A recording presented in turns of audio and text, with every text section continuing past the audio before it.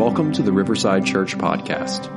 Riverside Church is a community of believers striving side by side for the gospel in the greater New Orleans area. For more information about Riverside Church, go to riversidelife.org.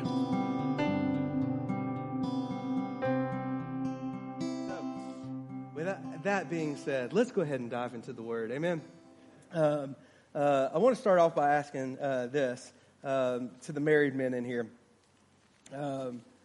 How do you respond? What's the proper response? Married men. Look, Tommy's smiling because he knows where I'm going with this. What's the proper response? What is the proper response when your wife comes to you and asks you, does this makeup make me look good? Does this makeup make me look good? What is the proper response? Well, all right, we've got some seasoned married people in this room, right? All right, we've got some people who have not been married for very long. So you people that are married, have been married for, 1 to 3 years. You might, without hesitation, might say, yes, that makeup makes you look good, right? Don't do that, all right? Don't do that, all right? Because you might get the look and say, you saying I don't look good without makeup? A little bit more seasoned husbands might say to their wives, baby, you look good without the makeup. You don't need the makeup. Don't say that. And the reason why you don't say that is, well, what did I just spend the last hour for? You saying I don't look good now with makeup on? So don't say that. It is a mistake. It's not a proper response to hesitate. Don't hesitate, guys. Don't hesitate. If there's any hesitation, then you're going to get it. I've been married for almost 15 years now. We're coming up on 15 years now. You people who have been married a little bit longer than me might have a better response, so let me know. But I think the proper response to, does this makeup make me look good? The proper response to that is, I'm sorry. Because she's trying to trap you in a situation here. And so you've done something wrong, so that's why she's trying to trap you. So my response would be, I'm sorry. I don't know if that's the proper response or not. Like I said, some of you older people might be able to give me a little bit of advice on that. But I still don't know if I have the right answer on that. Play like you didn't hear. Yeah, that might work, right? And so, Acts chapter 3, the reason why I say this morning, a little funny anecdote, okay, is the question that we're going to seek to answer is what is the proper response to God? What is the proper response to God? We're going to look at Acts chapter 3 going into Acts chapter 4 today, and we're going to look at a few different responses that people have to God. And we're going to look at the ones that are proper and the ones that are improper responses to God. So if you have your Bibles, turn to Acts chapter 3. This is going to be a little bit different. Normally, I stand up and I exposit the text. We do a deductive sermon. We give you the main points up front. We answer the question up front. But this narrative lends itself to a type of preaching where I can go a little bit more illustrative in the story and illustrate from the story itself. Okay, so that's basically what we're going to do today. There was once a mother who was pregnant. She was excited about her baby. You parents have been there, right? Especially first-time parents. This mother was wondering, okay, is this child going to be a boy or a girl? What is this child going to be like? Who's this child going to look like? What's this child going to do when they grow up? And what's this child going to do for a job? Will this child be attached to me? Will this child be a loving, caring person? Will he grow up to be a loving, caring person? Anticipation for an unborn child can be a very exciting time, can it not? And so this particular mother, she's pregnant. And she's pregnant with this child. She's anticipating with great excitement the birth of this child. And the time comes where this child is going to be born. Now, this was back in the time before OBGYNs. This was back before the time of hospitals. This was back before the time of medication and ultrasounds and all the good things that we have today back in this particular time. And so a midwife would come to the place of residence, and you would give birth right there. And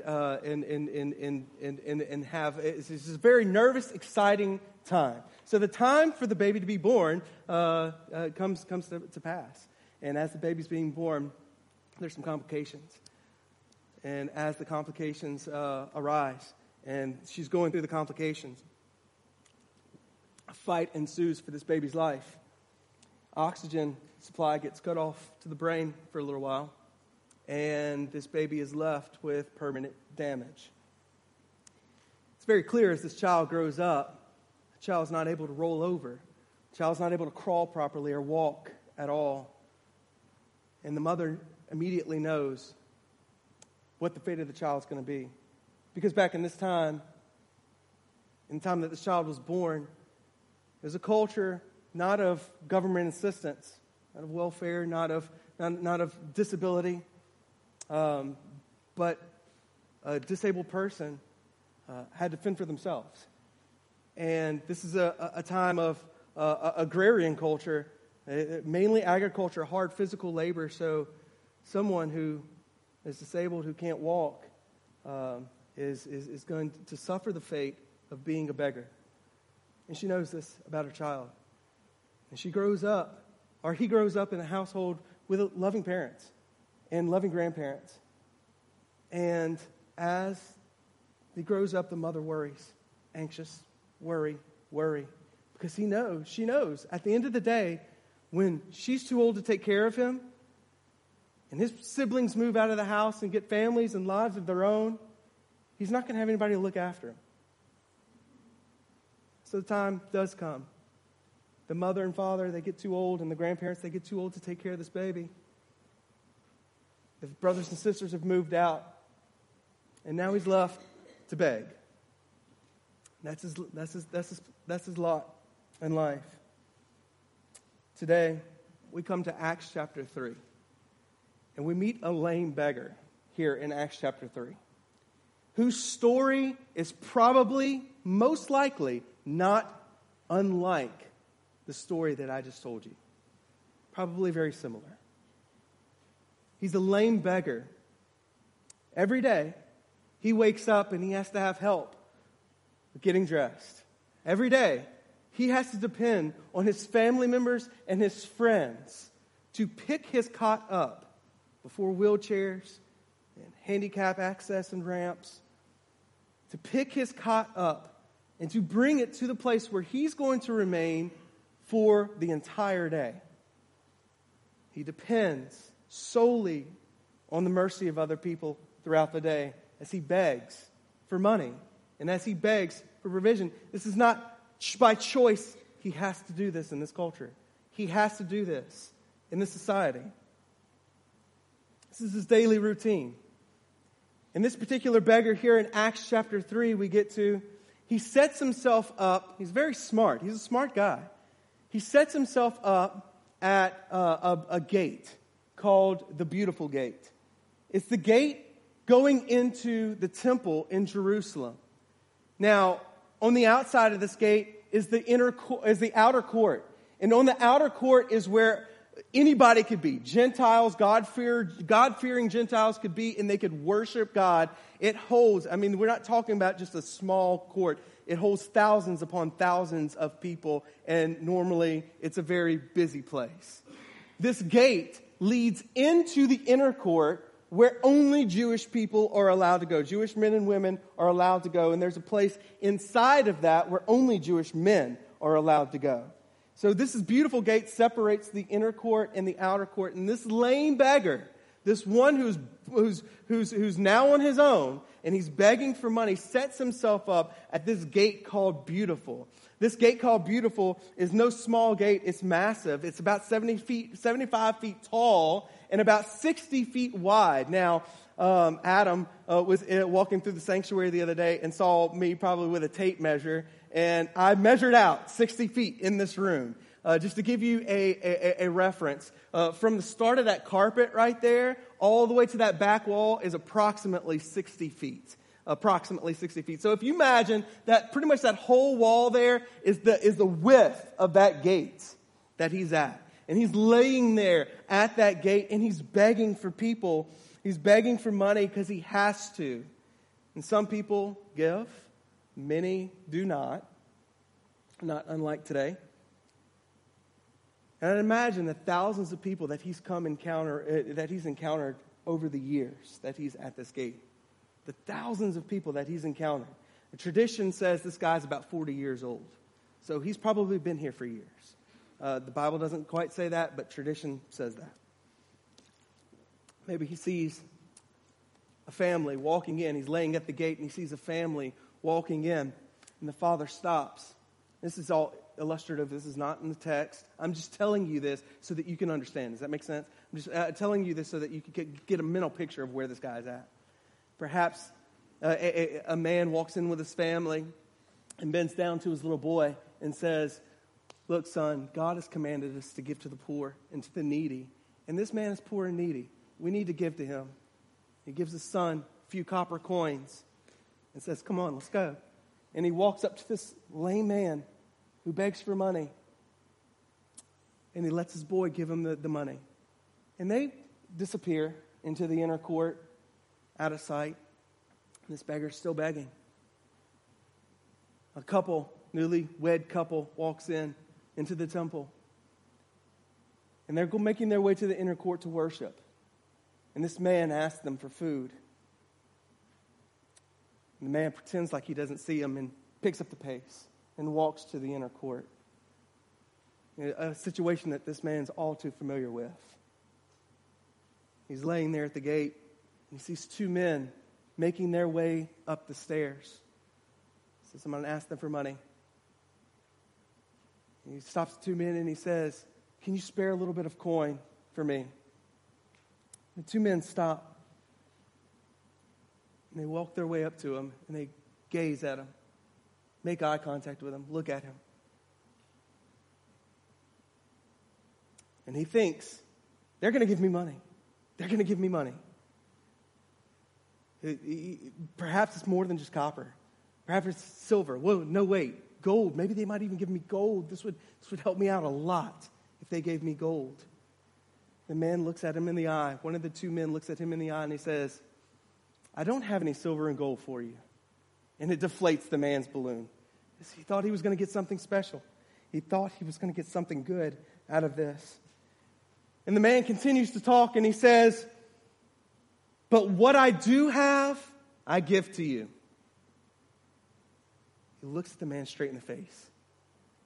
And he says, "In the name of Jesus Christ of Nazareth, get up and walk." And the lame man's laying there and he's like, what? This doesn't even make sense. Before he could even think anything further, the man reaches down and grabs him by the right arm and starts to lift him up.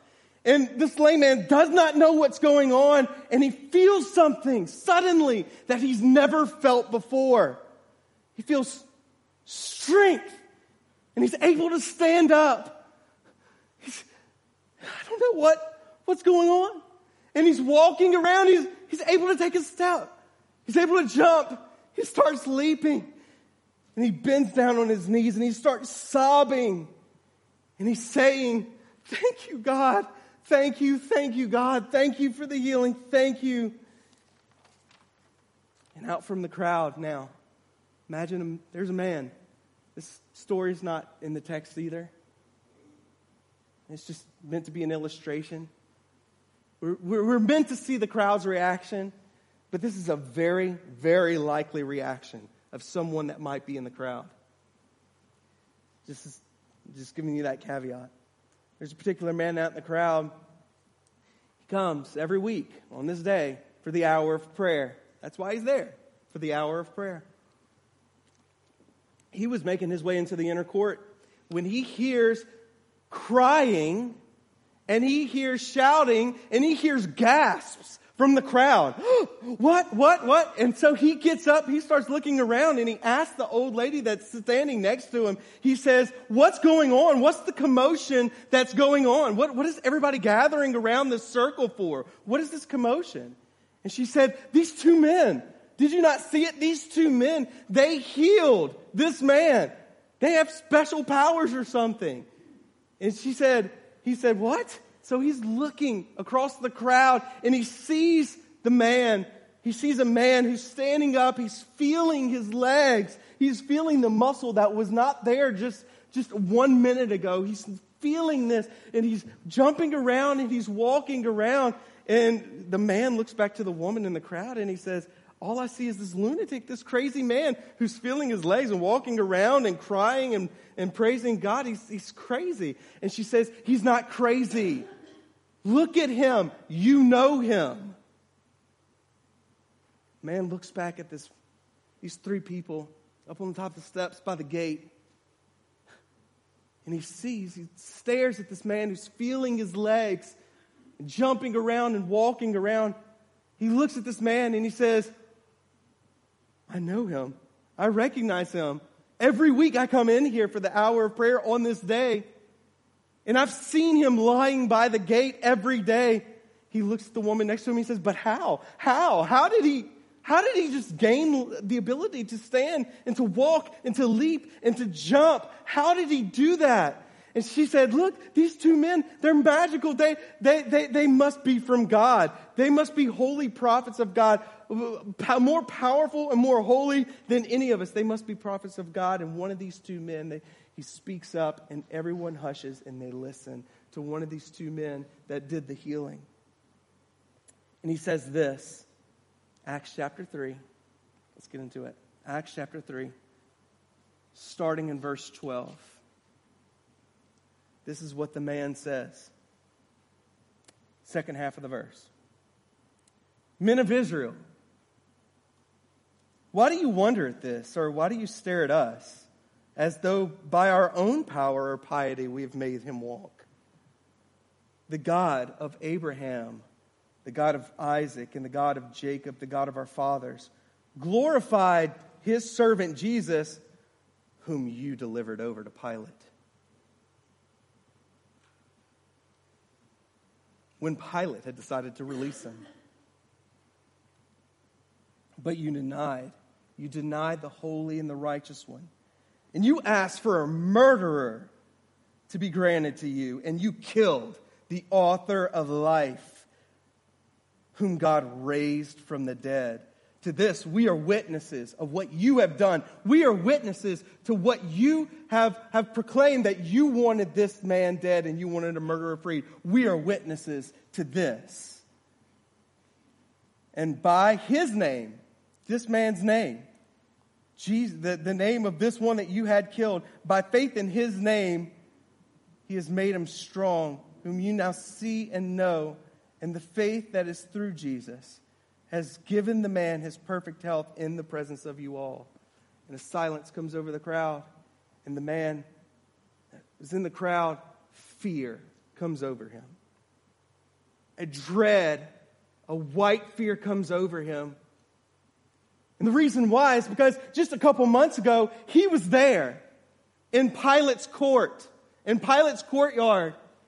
He was one of the ones hollering, release Barabbas, crucify him, crucify Jesus. He was one of the ones in the crowd that day in Pilate's courtyard. He was one of the ones hollering, crucify him. And by this power of this man who was once lame is now healed. And now these two men are claiming that this thing that only God could do, this man has been raised from the dead. And now, surely, he's going to be coming after revenge. And he's going to be coming after his enemies, the very ones that put him to death. The very ones that hollered, crucify him. The very ones that said, kill him, kill him, kill him. Release the murderer to us. Surely, he's going to come after revenge. And the preacher continued, verse 16. But this is what was uttered. Wrong chapter. and his name, or verse 17, and now, brothers, I know that you acted in ignorance, as did your rulers. But what God foretold by the mouth of all the prophets that his Christ would suffer, he thus fulfilled. Repent, therefore, and turn back, that your sins may be blotted out, that times of refreshing may come from the presence of the Lord, and that he may send the Christ appointed for you, Jesus, whom heaven and earth must receive until the time for restoring all things, about which God spoke by the mouth of his holy prophets long ago. Moses said, the Lord God will raise up for you a prophet like me from your brothers. You shall listen to him and whatever he tells you, and it shall be that every soul who does not listen to that prophet shall be destroyed from all the people. And all the prophets who have spoken from Samuel and those who came after him also proclaim these days, you are the sons of the prophets and of the covenant of God that God made with your fathers, saying to Abraham, and in your offspring all the families of the earth shall be blessed. God, having raised up his servant, sent him to you first to bless you by turning every one of you away from your wickedness. The man begins to tear up in the crowd. Jesus, this man called Jesus, wasn't coming for revenge. He was coming to forgive. He was coming to bring life. He was coming to bring times of refreshing for his enemies. He wanted to make his enemies his friends. And then, as this man is thinking, as he sees motion out of the corner of his eye, and he sees the crowd kind of splitting apart, and he looks and turns to see what is going on. Why is this crowd splitting apart, going toward the man? And he hears a voice. He says, move it, get out of the way. He looks and he sees the captain of the temple, the one that's second in command over the temple, the one that's right under the high priest. He sees the captain of the temple. He sees some Sadducees, some religious leaders, members of the Sanhedrin, the very ones whom Jesus stood before in council. He sees temple guards there, and they're heading straight for these three people that are on top of the stairs by the gate beautiful. And they walk up to these two men, and they look at them and they say, why are you preaching such nonsense to these people? Why are you preaching such nonsense? The resurrection is not real. The resurrection didn't happen. Come with us. And they arrest them. And as they're being brought away, the man is still crying. He wants to know more about how Jesus wants to forgive him. And obviously, everybody in the crowd, or a lot of people in the crowd, are the same way. They're tearing up too. They're wanting to know more about this Jesus. And they're also followers of this Jesus in the crowd, because they pull people aside and explain to them and pray with them and lead them into a relationship with God. And in chapter 4, verse 4, look at it with me. But many of those who had heard the word in that crowd believed. And the number of the men came to about 5,000. That's amazing. Why do I tell you a story like this? Why do I put it to you in this way? It's because sometimes we can read passages like this and forget that this is a very real story with real people and real backgrounds who were really affected by this moment. We often overlook the realness of the story, and when we do that, we miss the significance of the main theme and the main point that the writer is trying to get by telling us the story. We can come to conclusions, about the main themes and the main points when we read, but when we understand the realness of the story, when we see what they see, when we smell what they smell, when we hear what they hear, we can better grasp what is trying to be communicated to us. And the question that I gave you at the very beginning is this: what is the proper response to God? And we're going to look at five responses here. We're going to make determinations about which is right and which is wrong. You guys still with me? Maybe you're like Peter and John.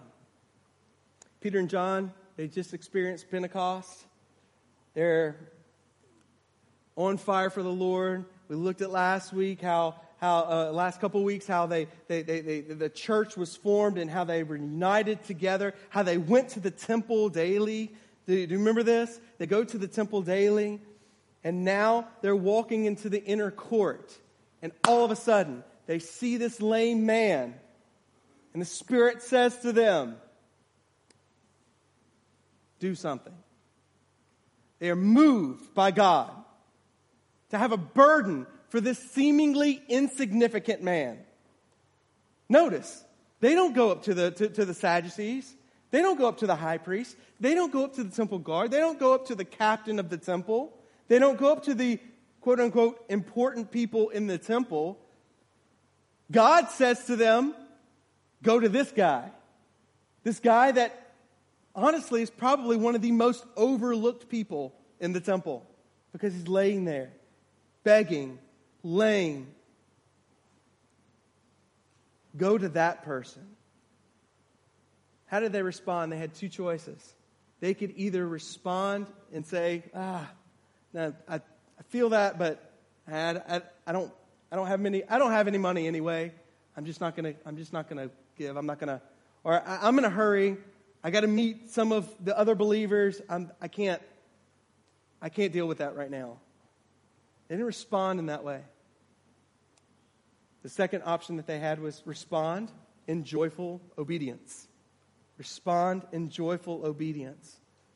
And because of their obedience, God used Peter and John to accomplish the miraculous, which did its purpose. It drew a crowd so that Peter could preach the gospel to the entire crowd. It did what it was supposed to do. It drew people in. And it gave them authority, it gave their message authority, and it showed the authority of Jesus Christ. And because of their joyful obedience, that's what happened. Now, I want you to think about what would have happened if Peter and John would have been disobedient here. If Peter and John would not have been obedient to the yearning, to the pulling of the Holy Spirit, how would that have affected? Well, 5,000 men, including women and children, so probably about 10,000 people, would not have come to know the Lord. That's a big number, right? It's huge. Not only that, but because of what they did, if they would have been disobedient, they wouldn't have got arrested there. Well, what's the big deal about that? That sounds like a pretty good thing, not getting arrested, right? But because they got arrested, we see in Acts chapter 4, verses 23 through 41, or through 31, that they praised God when they were arrested. The church, I'm talking about, the other church members, the other believers praised God when they got arrested. And their faith, their boldness grew because of this one event. And the word, because of this event, spread like wildfire. It is so important that we see that it was essential that Peter and John be obedient to God. And so the obvious question is this: how obedient are we when the Holy Spirit moves on us? When the Holy Spirit causes us to share the gospel with someone who we come in contact with? To maybe provide for someone who we come in contact with. Are we obedient to God, to the Holy Spirit? And we can't think and can't even fathom and imagine the ways that God would move when we are just obedient to Him. Amen? When we are obedient to God, He does great things. Because God chooses to use us. Could God have healed this man without Peter and John? No doubt. No doubt. But He chooses to use you. He chooses to use me. He chooses to use human beings to do work. This is great news. You know why? Because if God gives the task to us, He's not going to leave us hanging. And He's not going to leave us in the dark. He's going to give a task to us, and sometimes, yes, that task may seem like it fails. But if we're obedient, it has not failed. It has accomplished what He has set out for it to do. When we preach His word and give the gospel, we have not failed. Do you know really the only way we have failed is when we don't do it. When we refuse to listen to God, when He moves us to do something or to speak to someone about the gospel. We fail when we keep our mouth closed. We fail when we don't act. So a proper response to God, you can write this down if you take it in. A proper response to God is joyful obedience. Joyful obedience. Notice I said joyful obedience, right? I love whenever I ask my children to pick up the mess that they've so graciously made in my living room, leaving shoes and book sacks and all that all over the place. I'm not trying to call you out, but all kids do it, right? And I call them to pick up their mess. Oh, come on. No. Do they do it? Yeah, but not with a good attitude. Notice I said joyful obedience, right? The Lord loves it when we are joyfully obedient to Him. Maybe you're like the lame beggar, right? Maybe the lame beggar, what was so significant about him? He couldn't walk and he got healed, right? God used this lame beggar, the healing of this lame beggar, to do what? To draw a crowd in. And to draw an audience in for the hearing of the gospel. And I know what you might be thinking, well, I can't really heal a lame person. I can't really go into the hospital and heal a sick person. I can't heal a deaf person. Just because you can't do that doesn't mean that God doesn't do the miraculous in your life. In fact, I would submit to say this, that if you are a believer, that God has already done a miraculous work in your life. And that miraculous work is meant to draw other people in. Why? So that you can give a defense of the hope that you have within you. As a Christian, your life should stand out so far different than the world that people are looking at your life and saying, what is going on? They might look at your life and say, that's a crazy person. Or they may look at your life and say, I hate that person because that person seems like such a this, and this. Or that person might look at, or the world might look at you and say, I notice the difference in that person. I want what that person has. Whatever the response is, they notice. And you look different than the world. This man, God did the miraculous in him. And there was something different about him, wasn't there? And it drew a crowd. And now he's praising God. What was his response? A life of praise. How do you do this? So what are some practical things that you do? I'm just going to give a few examples. Hope in the midst of losing a spouse. People see that. Stories of provision, the way that God has provided for you when you are living less than paycheck to paycheck. Stories of God's provision speaks volumes. The unbelievable kindness and generosity you showed to a single mother who's barely making it by. I know these are specific examples, but they're things that speak volumes. They're things that God works through us to draw that crowd. An overwhelming confidence in the face of cancer. Unspeakable joy in the face of turmoil. A steadfast love to resolve to do the things of God even when everyone else around you is doing something different. It stands out. We show the miraculous. Those things in itself, they're not miraculous. Me giving $10 to someone that needs it, that's not a miraculous thing. But it is an evidence of a changed heart.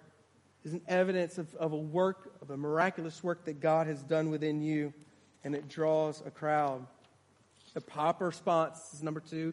The proper response to God is a life of praise. A life of praise. Maybe you're like the crowd. Some of this crowd was the same ones who put Jesus to death. Think about that. Same ones. Some of them are the same ones. This crowd's going about their normal everyday life, going about their business, and they did not expect to see a man healed that day, did they? They didn't expect to see something miraculous that was going to happen. And they certainly didn't expect that healing to come from this man who they thought was still dead. Remember the religious leaders? They spread the rumor, right? The disciples went, they stole the body in the middle of the night, right? They still think this man's dead. But they certainly didn't expect that healing to come from this man. Friend, you may be feeling the feeling of a tugging on the Holy Spirit. And you realize that your life doesn't live up to the standards that God calls it to live up to. And you might be thinking, man, I'm in my sin. I have been that enemy against God. I know I have disobeyed God. I know that I have rebelled against God. I know that I've rejected God. You know, I may come to church. I may be here. I may be present doing this. But if I'm real with myself, I know that I'm just trying to gain God's approval. And I've been doing this for a while, and I don't feel like I could do it. I don't feel like I could gain God's approval. And the reality is that on your own you can't. And this is what's so good about what Peter preached.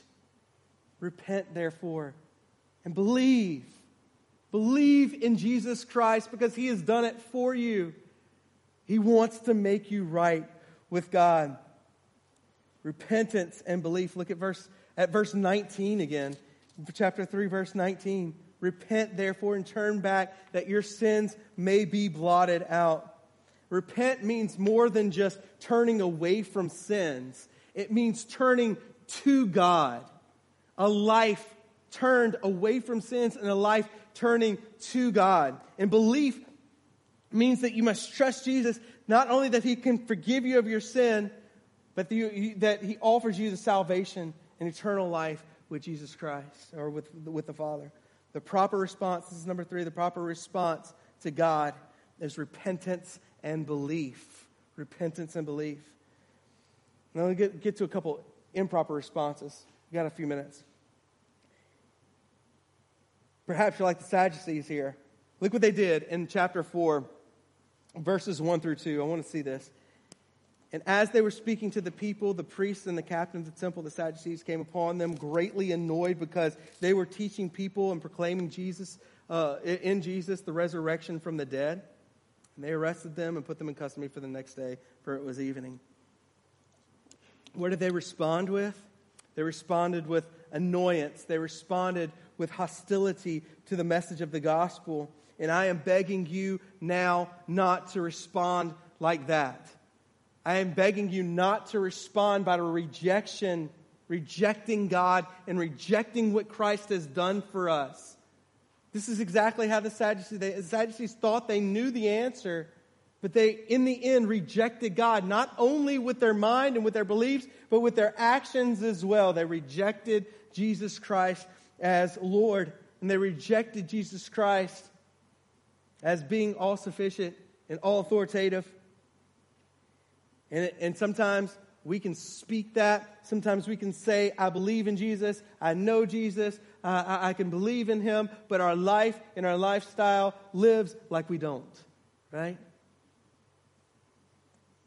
The improper response to God is doubt and rejection. Doubt and rejection. And finally, this is where so many in our culture fall today. Notice in verse 4 of chapter 4, it says that many came to believe after they heard the word. What does it not say? It doesn't say all, does it? It says many came to believe. There's people in that crowd that did not believe when hearing the gospel. What kind of response did they have? Well, simply, no response. No response. They just went about their normal day, their normal time in the temple. no response, but I'll tell you that no response is just as dangerous as rejecting God. Because in reality, that's what it is. Sometimes we leave out of messages like this and we hear the Word of God preached. And listen very close. We hear the Word of God preached. We celebrate the sacrifice that Jesus Christ made in the Lord's Supper. We see all these things. We see baptism, a picture in baptism of the gospel of Jesus Christ, the death, burial, and resurrection. We see these things, guys. And sometimes people can sit in churches, in church buildings, and see this time after time, but still reject it, still have no response. Listen, I believe, and this is totally biblical, I believe this, is that every time the Word of God is preached, and every time the Word of God is read, and every time the Word of God is taught, it demands a response from you. It demands a response from you.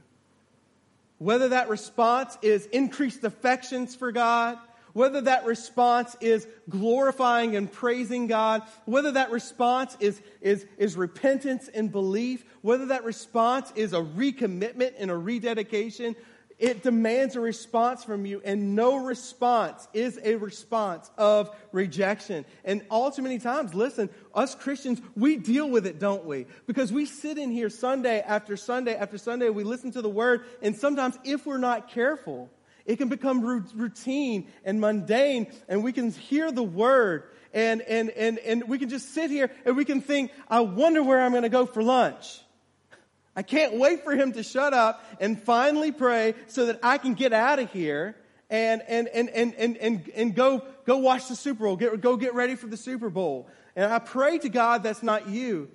I pray to God we have a little bit more passion and more a zeal for the Word of God, that when it's being preached, we're asking ourselves, Lord, or we're asking the Lord, what do you want to change in my life in this Word? How do you want to affect my life? Listen to it. The one up here is not immune from guilt. I am just as guilty. Because there are times where I sit through teachings and preachings and I don't ask that question of the Lord.